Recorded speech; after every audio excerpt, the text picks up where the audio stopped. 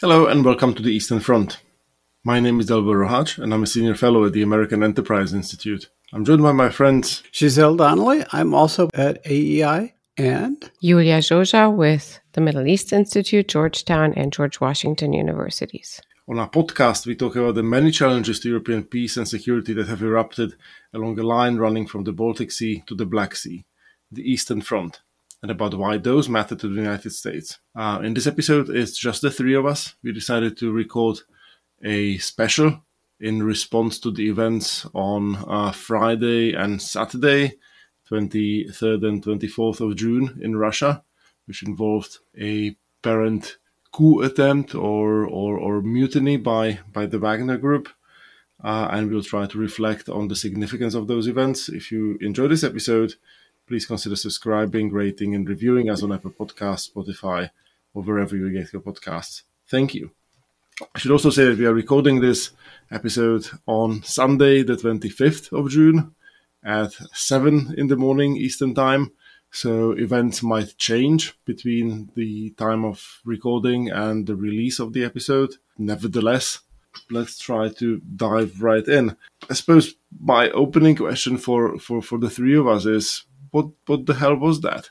What was it? Was it a coup attempt or was it a mutiny? How come there seemed to have been no consequences for those involved? Well, I think mutiny is probably the closest term. Can we just pause here right now? And when Putin said that, mutiny, I thought, does Prigozhin know what that means, or does he have to Google it? because it was a very precise term, right? It means an uprising of the armed forces or similar. But yeah. But with the intent to govern, to replace, it certainly isn't clear that Prigozhin personally or Wagner sort of corporately had that intent, let alone that capability or ambition. I think we should just and I confess I'm just summing the best of what I've read from a whole host of sources. But the thing that put this ball in motion was the decision by the Russian military to try to basically disband Wagner, to offer, without very much choice, contracts to Wagner soldiers to join the regular Russian army. I don't know if that really was intended to take advantage of Wagner manpower or to push Wagner sort of out of business, at least in Ukraine. One of the questions that we might speculate about is what will happen to Wagner Global. It's multiple operations in the Middle East and Africa and the like, where it has been an effective tool of the Russian state. But the long simmering feud between senior Russian, the Russian conventional military and Wagner seem to have come to a head. And, I think it's reasonable to presume that was the trigger that pushed Prigozhin into action. And the other thing here is that was an order, right? That was given a few days ago, a few days before these eventful 24 Correct. hours. And what is certain here is that if this order would have been followed, it would have cut significantly Prigozhin's personal power and personal fortune, right? Wealth, because he has been, with the permission of Putin or probably a direct relationship, has been permitted to build the Wagner forces over the last 9 years since the first invasion of Ukraine, and recruit over the last year across Russian territory and lead military operations within this full-scale invasion. So this order would have really cut him down. And with the result that we have now, of course, we know that either or both can be lying, but with the deal that Prigozhin has declared they have now, and the Kremlin has confirmed, he still loses a lot of his power and wealth. Because just to repeat what I think many of our listeners already know, this deal includes the mercenaries that have participated in the uprising or whatever that was to get amnesty. We don't know what next. They will not be incorporated into the conventional armed forces. And also, how can you decide? How can you establish who has participated and who hasn't?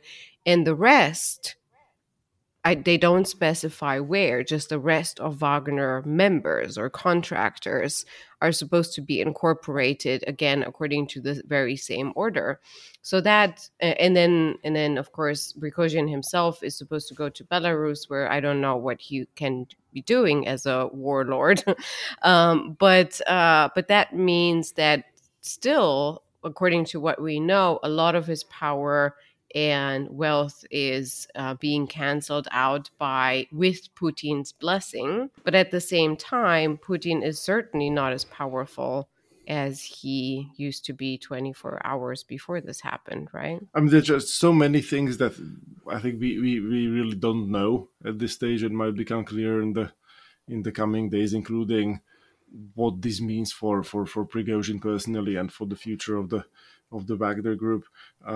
There've been, like these events, I think, has shown us both the sort of, the best of our reliance on sort of social media and sort of quick information being spread in the quick pieces of sort of new information being spread in information space, and also the worst of that, which is that really that entire space was flooded with mostly nonsense and sort of people just making stuff up all the time throughout Friday and Saturday, and I think in contrast to some of the more elaborate theories of what was going on, one meme captured the reality quite well, which was this picture from a film in which one of the characters says that these are not very bright guys and things got out of hand, and I think that is probably what happened. I mean, I'm inclined to take at face value the notion that this was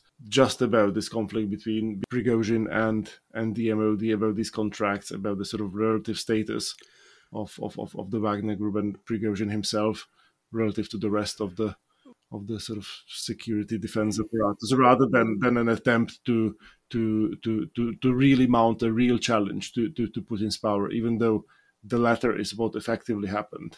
A couple of things. Obviously, the attempt to absorb Wagner into the Ministry of Defense, must have had Putin's blessing, right? Exactly. So even though Putin was not center stage on that. Secondly, the Russian military and the state may have a challenge to demobilize or whatever they're going to do with the Wagner superstructure. I'm not sure we should take that for granted. First of all, I mean, although they suffered horrible casualties around Bakhmut over the last year, they did sort of hold together as an organization, and their little anabasis to Moscow was, a fairly impressive military operation. They moved a long way really rapidly. They shot down, almost 10 Russian aircraft, which is, another thing that is going to be, I think, a lingering sore of some part, not easily swept under the carpet. So, I think sort of making Wagner disappear is not necessarily going to be with a snap of the fingers or something like that. It's an organization that's been around now for a pretty long time. It has limited capabilities, but real capabilities. No doubt Prigozhin himself, who has not shown up in Belarus, at least as of this morning. I'm sure somebody will be gunning for him, but getting at him could be difficult. And the Wagnerites were cheered on the way out of Rostov. I think that to me is probably the most disturbing sort of attribute of this entire situation, the kind of rock star status that he enjoyed in Rostov, and people sort of spontaneously hugging Wagner soldiers and giving them food. And Yeah, what exactly is it that they like about them? well, so there was a fascinating piece in the Guardian on specifically on this when the Moscow correspondent spoke to people in Rostov, and they said that he tells the truth. There is this sort of populist challenge to the establishment aura around Prigozhin that these people seem to like, and the fact that he's a criminal and mass murderer and a sort of all around sociopath doesn't seem to bother them. Yeah, that's the problem, isn't it? Well, that doesn't really distinguish him from the government per se. Yeah, he just has a different style, and he's a bit more visual about the sledgehammers he uses on people. Correct. But to me, so I do think I think for a fact we know now that US officials have been briefed. There's a danger. A few days ago, they were saying mid-June. Well, mid-June was like a week ago. So I hope that some people knew about this, especially our intelligence service. But beyond that, in the public sphere, no one could have known. It was a big surprise and quite a tour of the last 24 hours. And until this happened, I was on the side that was given that the Putin-Prigozhin relationship has been a personal one throughout these years, that Prigozhin does owe Putin his power and his wealth. He is an oligarch of Putin's making with Putin's blessing. And we know there's a personal relationship. And so I always assumed that, and he continued, Prigozhin, to do that, never, even throughout these 24 hours, never insult Putin directly. He always insults Gerasimov and Shoigu, the chief of staff and the minister of defense. And so I always assume there's this relationship in which Putin believes that he has him under control, Prigozhin, that he uses, perhaps, this is now a speculation, Prigozhin to, first of all, portray himself as moderate, but also to push the armed forces that are underperforming in Ukraine from his point of view. And I kept staying with this scenario through the first few hours of these 24 hours we're talking about. But I think the last few, when the drive was on and they were shooting down helicopters and planes and kind of taking with spectacular speed towns, or going through them at least, to me, this must have been a moment in which Putin must have lost control, because he couldn't have wanted this to happen. It makes him look weak. So I think it's mostly about Prigozhin's status and future, but it has affected power in the Kremlin. I would even go further than that. I mean, I would, and think maybe I'll look like a fool in a few years' time, but I think this is the beginning of the end for Putin. Like, if you are running a dictatorship, that you have to run a very tight ship, and his promise 23 years ago was that there wouldn't be a second of power vacuum in the country. Clearly, something happened yesterday that defied that. He reacted, with this sort of harsh threats and sort of really angry rhetoric in that speech, and yet it took, this odd deal to materialize, which sort of allows Prigozhin to get away with what he has done.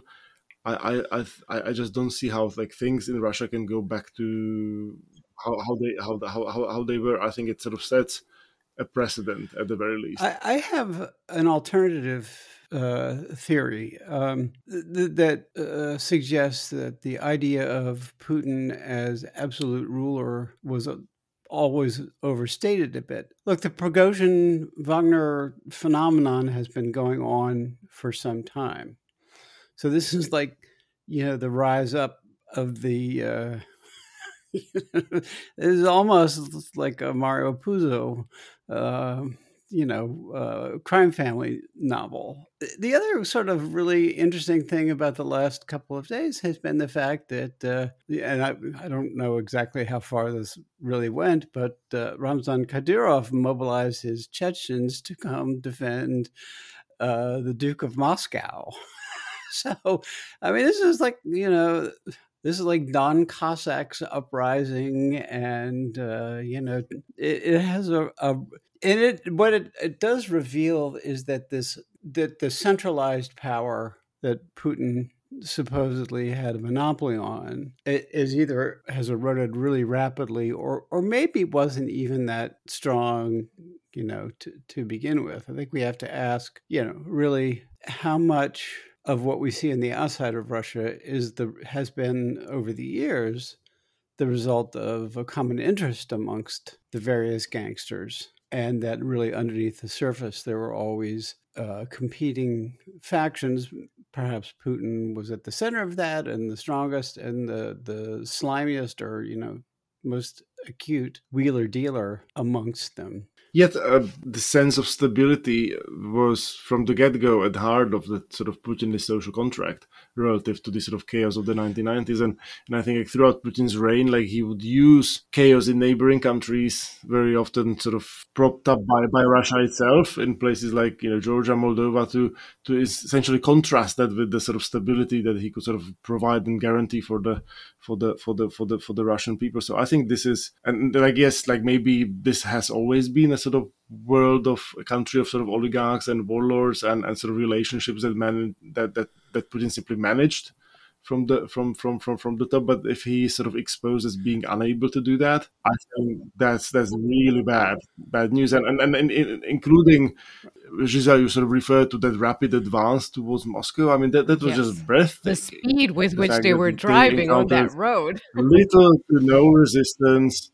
You have to wonder whether there were people in the sort of wider security defense apparatus who were actually on their side and were happy with what was happening, rather than, because like in a dictatorship, like if something like this happens, like you have to snap back really badly, and you have to, I guess, like kill a lot of people. Like if you are a sort of dictator who wants to you want to behave like Assad. Like we didn't see an Assad-like response. It has really revealed his weakness. Those hours have really revealed Moscow's weakness, and of course by connection his.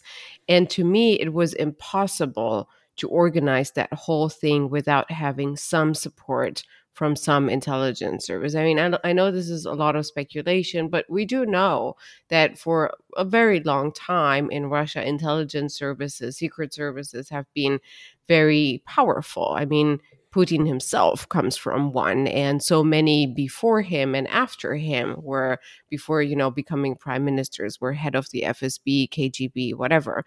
And we know that there's a very clear connection between Wagner forming in the GRU, the military intelligence service in Russia. And so to me, that's that was indeed, I think, Dalibor, you're using the right word, breathtaking, how open that space was. I think we just got another snapshot of how hollow the Russian military is, though. Okay, they're throwing as many resources as they can spare into manning what is still a very long front in Ukraine. It is also notable that Prigozhin stopped well short of Moscow.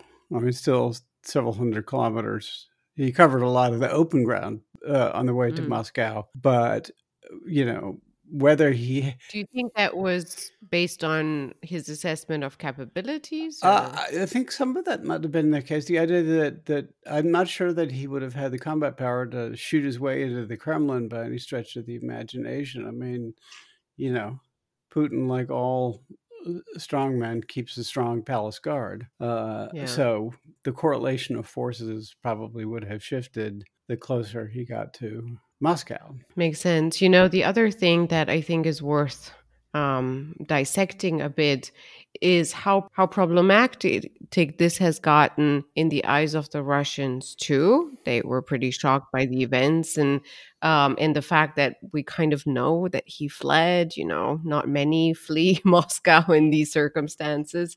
But I've got a pressing dental appointment in St. Petersburg. Yeah, or under the Balta, yeah. But the other thing is, to me, the symbolism, but also the indication of how problematic all of this has been, is that at least on the surface of it, it needed a strictly domestic issue, needed implication and interference and aid from abroad. So Erdogan. In the form of Lukashenko, right. You gotta be kidding me. Well, so what do you think of that? Like, is it even conceivable that Lukashenko played a material part in negotiating some kind of a deal? Like, to me, that's just far-fetched. Like, he's a muppet who's been sort of hanging on. Wasn't he about? I don't know. About to die 2 weeks ago. I mean. Yeah, I think he's still up for something, but visually, this looks like they needed help from abroad. And fact is, Erdogan called Putin and said, "Hey, man, are you all right?" And then it turns out Lukashenko was next to him, and it was Erdogan who declared, "We're going to sort this all out. Don't you worry, pal." And Lukashenko was at least visibly sorting out and making this deal with Prigozhin on the phone while Erdogan was sitting next to him. So it has an entire eastern flank dimension to this. I mean, so you have to wonder, just one small caveat to this question of weakness of Putin as he emerges from this. I mean, we still don't really see what the full consequences are, and it is possible that Prigozhin will, be defenestrated after his arrival in Minsk, or that something will, get slipped into his tea, or CNN that he'll be sort of speculating on that, yeah. Turned into mash, like with a sledgehammer, in a sort of old school Wagner way. Neither of them will sleep safely, right? I mean, they must think at this point that they have it out for each other. I think that's right. But I wanted to talk a little bit about the sort of wider implications of this for the war itself and the sort of weakness of the Russian defense security apparatus that this has exposed. So if Wagner can just get in a bunch of trucks and drive 20 kilometers close to Moscow, what does that tell us about the opportunities that the Ukrainians might have to wreak havoc? Well, and the Russian Liberation Front, can on a smaller scale, likewise, run rampant along Russia's borders. Yeah, like if they were given more armor and then more sort of support, like they can get on the highway too and drive somewhere. Well, you wonder, again, why we in the West and in Washington in particular are so self-deterred, so skittish about awakening the Russian bear. I mean, first of all, this is not a situation where nuclear weapons availed Putin of anything, but it just shows what a shambles the Russian securities, or at least the Russian military is. I'm afraid of this too. I just wanted to build a little bit on Giselle, and maybe I'm a bit pessimistic, but I'm afraid that the fearers of escalation, shall we call them that, wherever they are, they will use, like they do with everything, they will use these happenings to actually push to say, well, Ukraine is fine. They don't need any more. They'll sort this out sooner or later. The drawdown is over. The presidential elections are coming. This is not a popular thing. People are afraid. And so let's just slow down the support. When to me, the only solid lesson out of this is something that I saw repeated by both Zelensky at the same time with people like the former foreign minister of Russia, Kozyrev, who said the one thing, it's so unpredictable, we don't know what to do. It's clear Russia is very weak. But the one thing we need to do is to give Ukraine all the weapons it needs to push out Russia, because they're defending the eastern flank, they're defending European security, and we can't have any more of this. Let's not prolong this. That's, to me, the only certainty that I have. But I am afraid that not everyone will see it like we do. Yeah, but I mean, first of all, those people, that's their answer, regardless of what when Russia looks strong, they say we should cut a deal with Russia. When Russia looks weak, they say we should cut a deal with Russia. So, we should be worried about escalation. So I suppose I have sort of like a more sort of open-ended analytical question, particularly for Giselle, which has to do with the sort of opening that this can provide for the Ukrainian counteroffensive. So I wonder to what extent, like my intuition is like, if Russians are fighting between themselves, that's all the better for the Ukrainians. They'll be distracted. Like, do you think this reveals, like sort of divisions in military leadership, chain of command, ability to sort of conduct operations? Like if, like assuming these were like the part of the, general staff might be in favor of Prigozhin's demand, might dislike Gerasimov, would be inclined to, go along with his coup if it were indeed a coup and had been carried through. And if that's the case, like what does that tell us about the ability of like Ukrainians to sort of strike through and sort of exploit that? Well, let's just say it's certainly not going to be a morale builder for the poor Mobiks who are trapped in the trenches, getting shelled. And there were some reports over the weekend of Russian troop surrenders. Mm-hmm. And I do think that the Ukrainians had, just from their sort of probing attacks over the last couple of weeks, or if they have not already, are getting close to the point where they've found or created some soft spots in the Russian lines of defense. That there was a question how long the Russians would be able to put up a coherent defense across a very broad front. And as Phil O'Brien said in our most recent podcast, the Ukrainians have yet to really commit the bulk of their high quality forces. So those things, I think, don't know how, don't know where exactly. Yeah, I think you're correct that this is only good news for the Ukrainian counteroffensive. I was wondering too, I mean, even if, the fear of escalation cabal across Western capitals, will never go away. This may reassure people more broadly that Ukraine's prospects for ultimate victory have only increased. And I think like once that information kind of like trickles down like to the level of every Mobik, as you put it, I think that's the end of it, right? Like I'm a big believer in Timur Kuran's idea of information cascades, right? Like in a sort of dictatorship, like you never know as a private person whether your privately owned held beliefs are shared by others. Like once in a while there are events like this one that may expose that, like your understanding that, we are losing this war is shared by everybody else.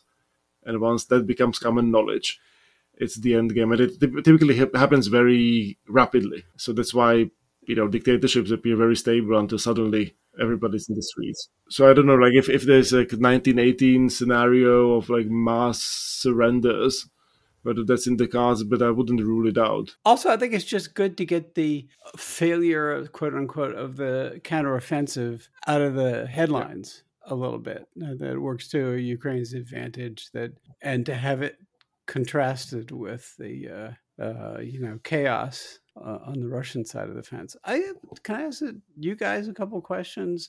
I'm interested in the sort of wider reputational damage that Russia may have sustained across Europe, and also it makes me, Xi Jinping must be wondering what the hell he signed up to in his lifetime partnership Putin. I think, I mean, I'm curious to hear Dalibor on this too. I think in Central and Eastern European capitals, there isn't that much of a shock because This is history just Russians here being Russians. has a well, no, but it's no, of course not. But the memory of 30 years ago, even of 1917, is a lot more lived through, is a lot more acute, and so people have more of a reference point, including through what they heard in the family, etc. So they're like, okay, the Russians are at it again. It might be a coup. It wouldn't be the first time. In the West, however, where this has been so amplified by the fears of escalation, but also by others that have been doing such deals with the Kremlin and Gazprom and all of that, that Russia is this super powerful entity. I think the shock of what happened and how ridiculous Putin has looked over these 24 hours will need a while to sink in. And I don't know what results this will entail. Maybe a little bit more courage to help Ukraine, hopefully. And then when it comes to China, I just saw before we logged onto this episode, onto this recording, that the deputy foreign minister of Russia has been sent to Beijing to brief. And I think Boy, there's a mission to volunteer for. He's like he's like on report, but I don't think Xi and the establishment in Beijing has been under so many illusions. I think it's a bit like the McCain quote. For them, it's like a glorified gas station. I don't think they've seen Russia as equal partners for a long time. And I think through this full-scale invasion, that somewhat equal partnership has been reduced. And through this full-scale invasion, now through the last 24 hours, the force report is even a more significant one. The last country that I would add here, because it is important and it is out of the West and the East, somewhere in the middle, is Turkey. The relationship between Erdogan and Putin is really important, has always been. Erdogan has remained, though a NATO member, one of the few Putin friends. When the relationship from the downing of the plane into the full-scale invasion has changed rapport too, before Russia was clearly the senior partner, now it's more of an equal standing. The fact that Erdogan directly or indirectly facilitated something, called Putin took his call in these very strange hours, tells me that with the Turks, it might be trickling in even more, that Russia is not as powerful as it used to be, and maybe that will change their view on Black Sea politics, Black Sea security, and how much they're backing Russia. That could be a good thing. That could be a bad thing. You know, if it pushes Erdogan back in an Ottoman-esque direction, thinks that there's a power vacuum that he can fill, which is just the sort of miscalculation that he seems prone to from time to time. I mean, there are, if Russia is perceived to be substantially weaker than many people thought, I mean, I think that has just a lot of implications. The Central Asian autocrats who have been, made anxious by the Ukraine invasion and have, been kicking up their heels a little bit, seem more likely to do that. I'm sure part of the expectation, I think, on the Chinese part must have been, well, yeah, it's just a gas station, but at least it'll be run efficiently and we can get lots of gas for a low price. Now, I think the Chinese, if there's some greater fracturing inside Russia, that could, be an incentive for, further Chinese immigration into the Russian Far East, blah, blah, blah, blah. And, would they trust Russia to run the energy transfer enterprise in the way that the Chinese depend on? I just don't know. I just think this puncturing of the Putin frontal glacis is going to play out in ways. I think you're both 100% correct in sort of emphasizing that this strengthens Russia's junior status in that partnership with China. We'll have Poland's former foreign minister Radek Sikorski on the podcast in a few weeks' time. He just wrote a piece for the Foreign Affairs magazine on Europe's grand strategy, and one of the sort of interesting rabbit holes he gets into is this question of the Russia-China relationship, where he says that maybe if Ukraine does win the war, it not only sends a deterrent signal to China regarding its ambitions in the South China Sea, but it might actually whet its appetite towards Russia's natural resources and maybe even control of Russia's territory. I mean, there are historic disputes in the Far East between the two countries that could be resurrected. And so if she wants to leave some kind of historic legacy, it's be easier to take Vladivostok than to take Taipei. Something very dangerous, like it's named something else on Chinese maps anyway. But in terms of the European debate, I think this is going to have a very sort of salutary effect on the conversation, because there are Russia appeasers. There are people who sort of look up to Putin as a sort of strongman to be emulated on the far right. I think many of their talking points have been rendered ineffective or just much less compelling by the events of the past couple of days. I mean, everybody knows who Prigozhin is. The fact that he has just so much leverage over Putin